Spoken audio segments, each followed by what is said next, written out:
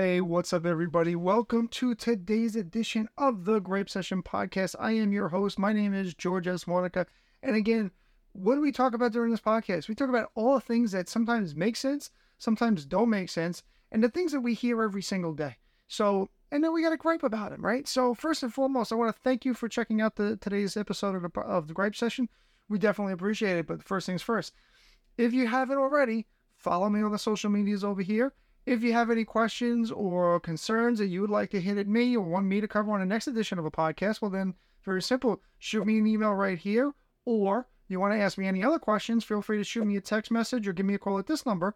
And most importantly, if you're watching us on YouTube or Apple Podcasts, either one of them, make sure you hit the subscribe button on YouTube.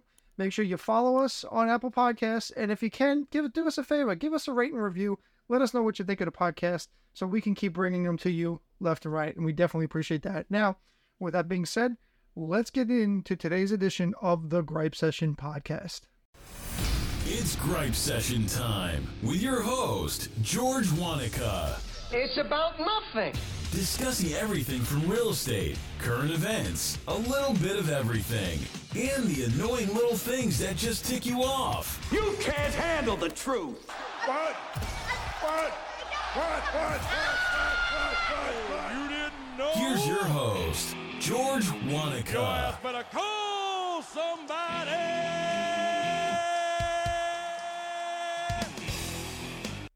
Thanks everybody for checking out the podcast today. Today we are going to have a conversation about a lot of different things that I've been hearing across media in general, social media, some of the podcasts I listen to, some of the periodicals that are coming out.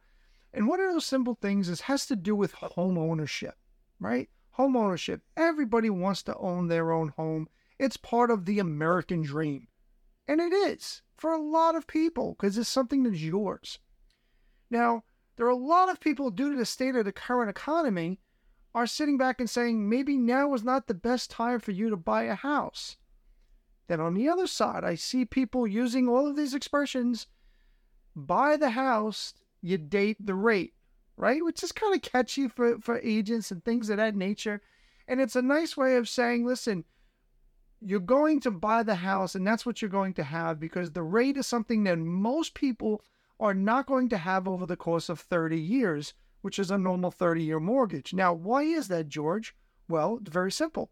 Most people, or the national average of people, are going to refinance their house anywhere between 3 to 5 times during the time that they're in that property. So a lot of the times the rate that you initially get is not going to be the rate when all of a sudden you decide to pay the house off, that's going to be the rate at that point. Why is that? Well, people use their house for financial stability. What they do in some cases is they use the equity, they pay down debt, they borrow against the equity that they've had in the house and kind of go from there.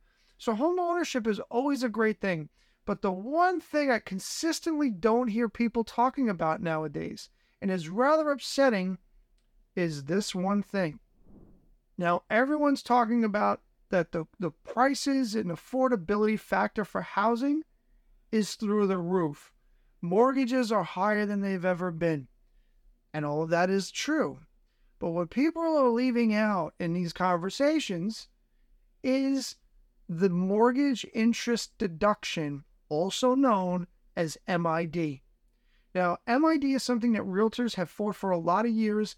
It is consistently one of the things that the government is trying to take away. Now, why are they trying to take away mortgage interest deduction, George? Well, it's real simple. What mortgage interest deduction, for those of you that don't know, is allows you to take the interest that you pay to the bank at the end of the year and deduct it from your taxable income. So because you're able to do that, you're now taxed at a lower base than what you would normally be potentially taxed at, depending on where your tax base is. So nobody is ever talking about the mortgage interest deduction in all of these recent things that I've heard having to do with housing as well as housing affordability. And unfortunately, in my opinion, the reason they're not talking about that is because it changes the narrative now. Now, here's another reason that promotes home ownership. Yes. Are payments high? 100%. Should people look at their affordability and what they can afford? 100%. When I started off in the real estate business, what used to happen was people used to start off on the low side. They would buy, if they couldn't afford a detached house, they'd go to a semi-attached. If they couldn't afford a semi, they'd go to an attached. If they couldn't afford an attached, they'd go to a condo, and so on and so forth. Unfortunately, nowadays, we've started to get into the type of a society of instant gratification, where we want the detached house. We don't want to take our steps and build ourselves up to that level. Now, there's nothing wrong with building yourself up, and there's nothing wrong to want to aspire to get the detached house. But as housing affordability starts to get up with our interest rates like they're doing right now, I'm predicting that you're going to see more people starting to go back to the build-up section.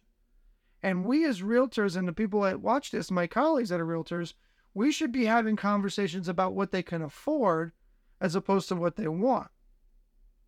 Because affordability and wants are two different things. And getting somebody potentially into a house so they can build up in a couple of years, okay, and then get themselves the detached house that they want, might be the best option for those people. Now, again, everything depends on people's affordability and what they make and their qualifications.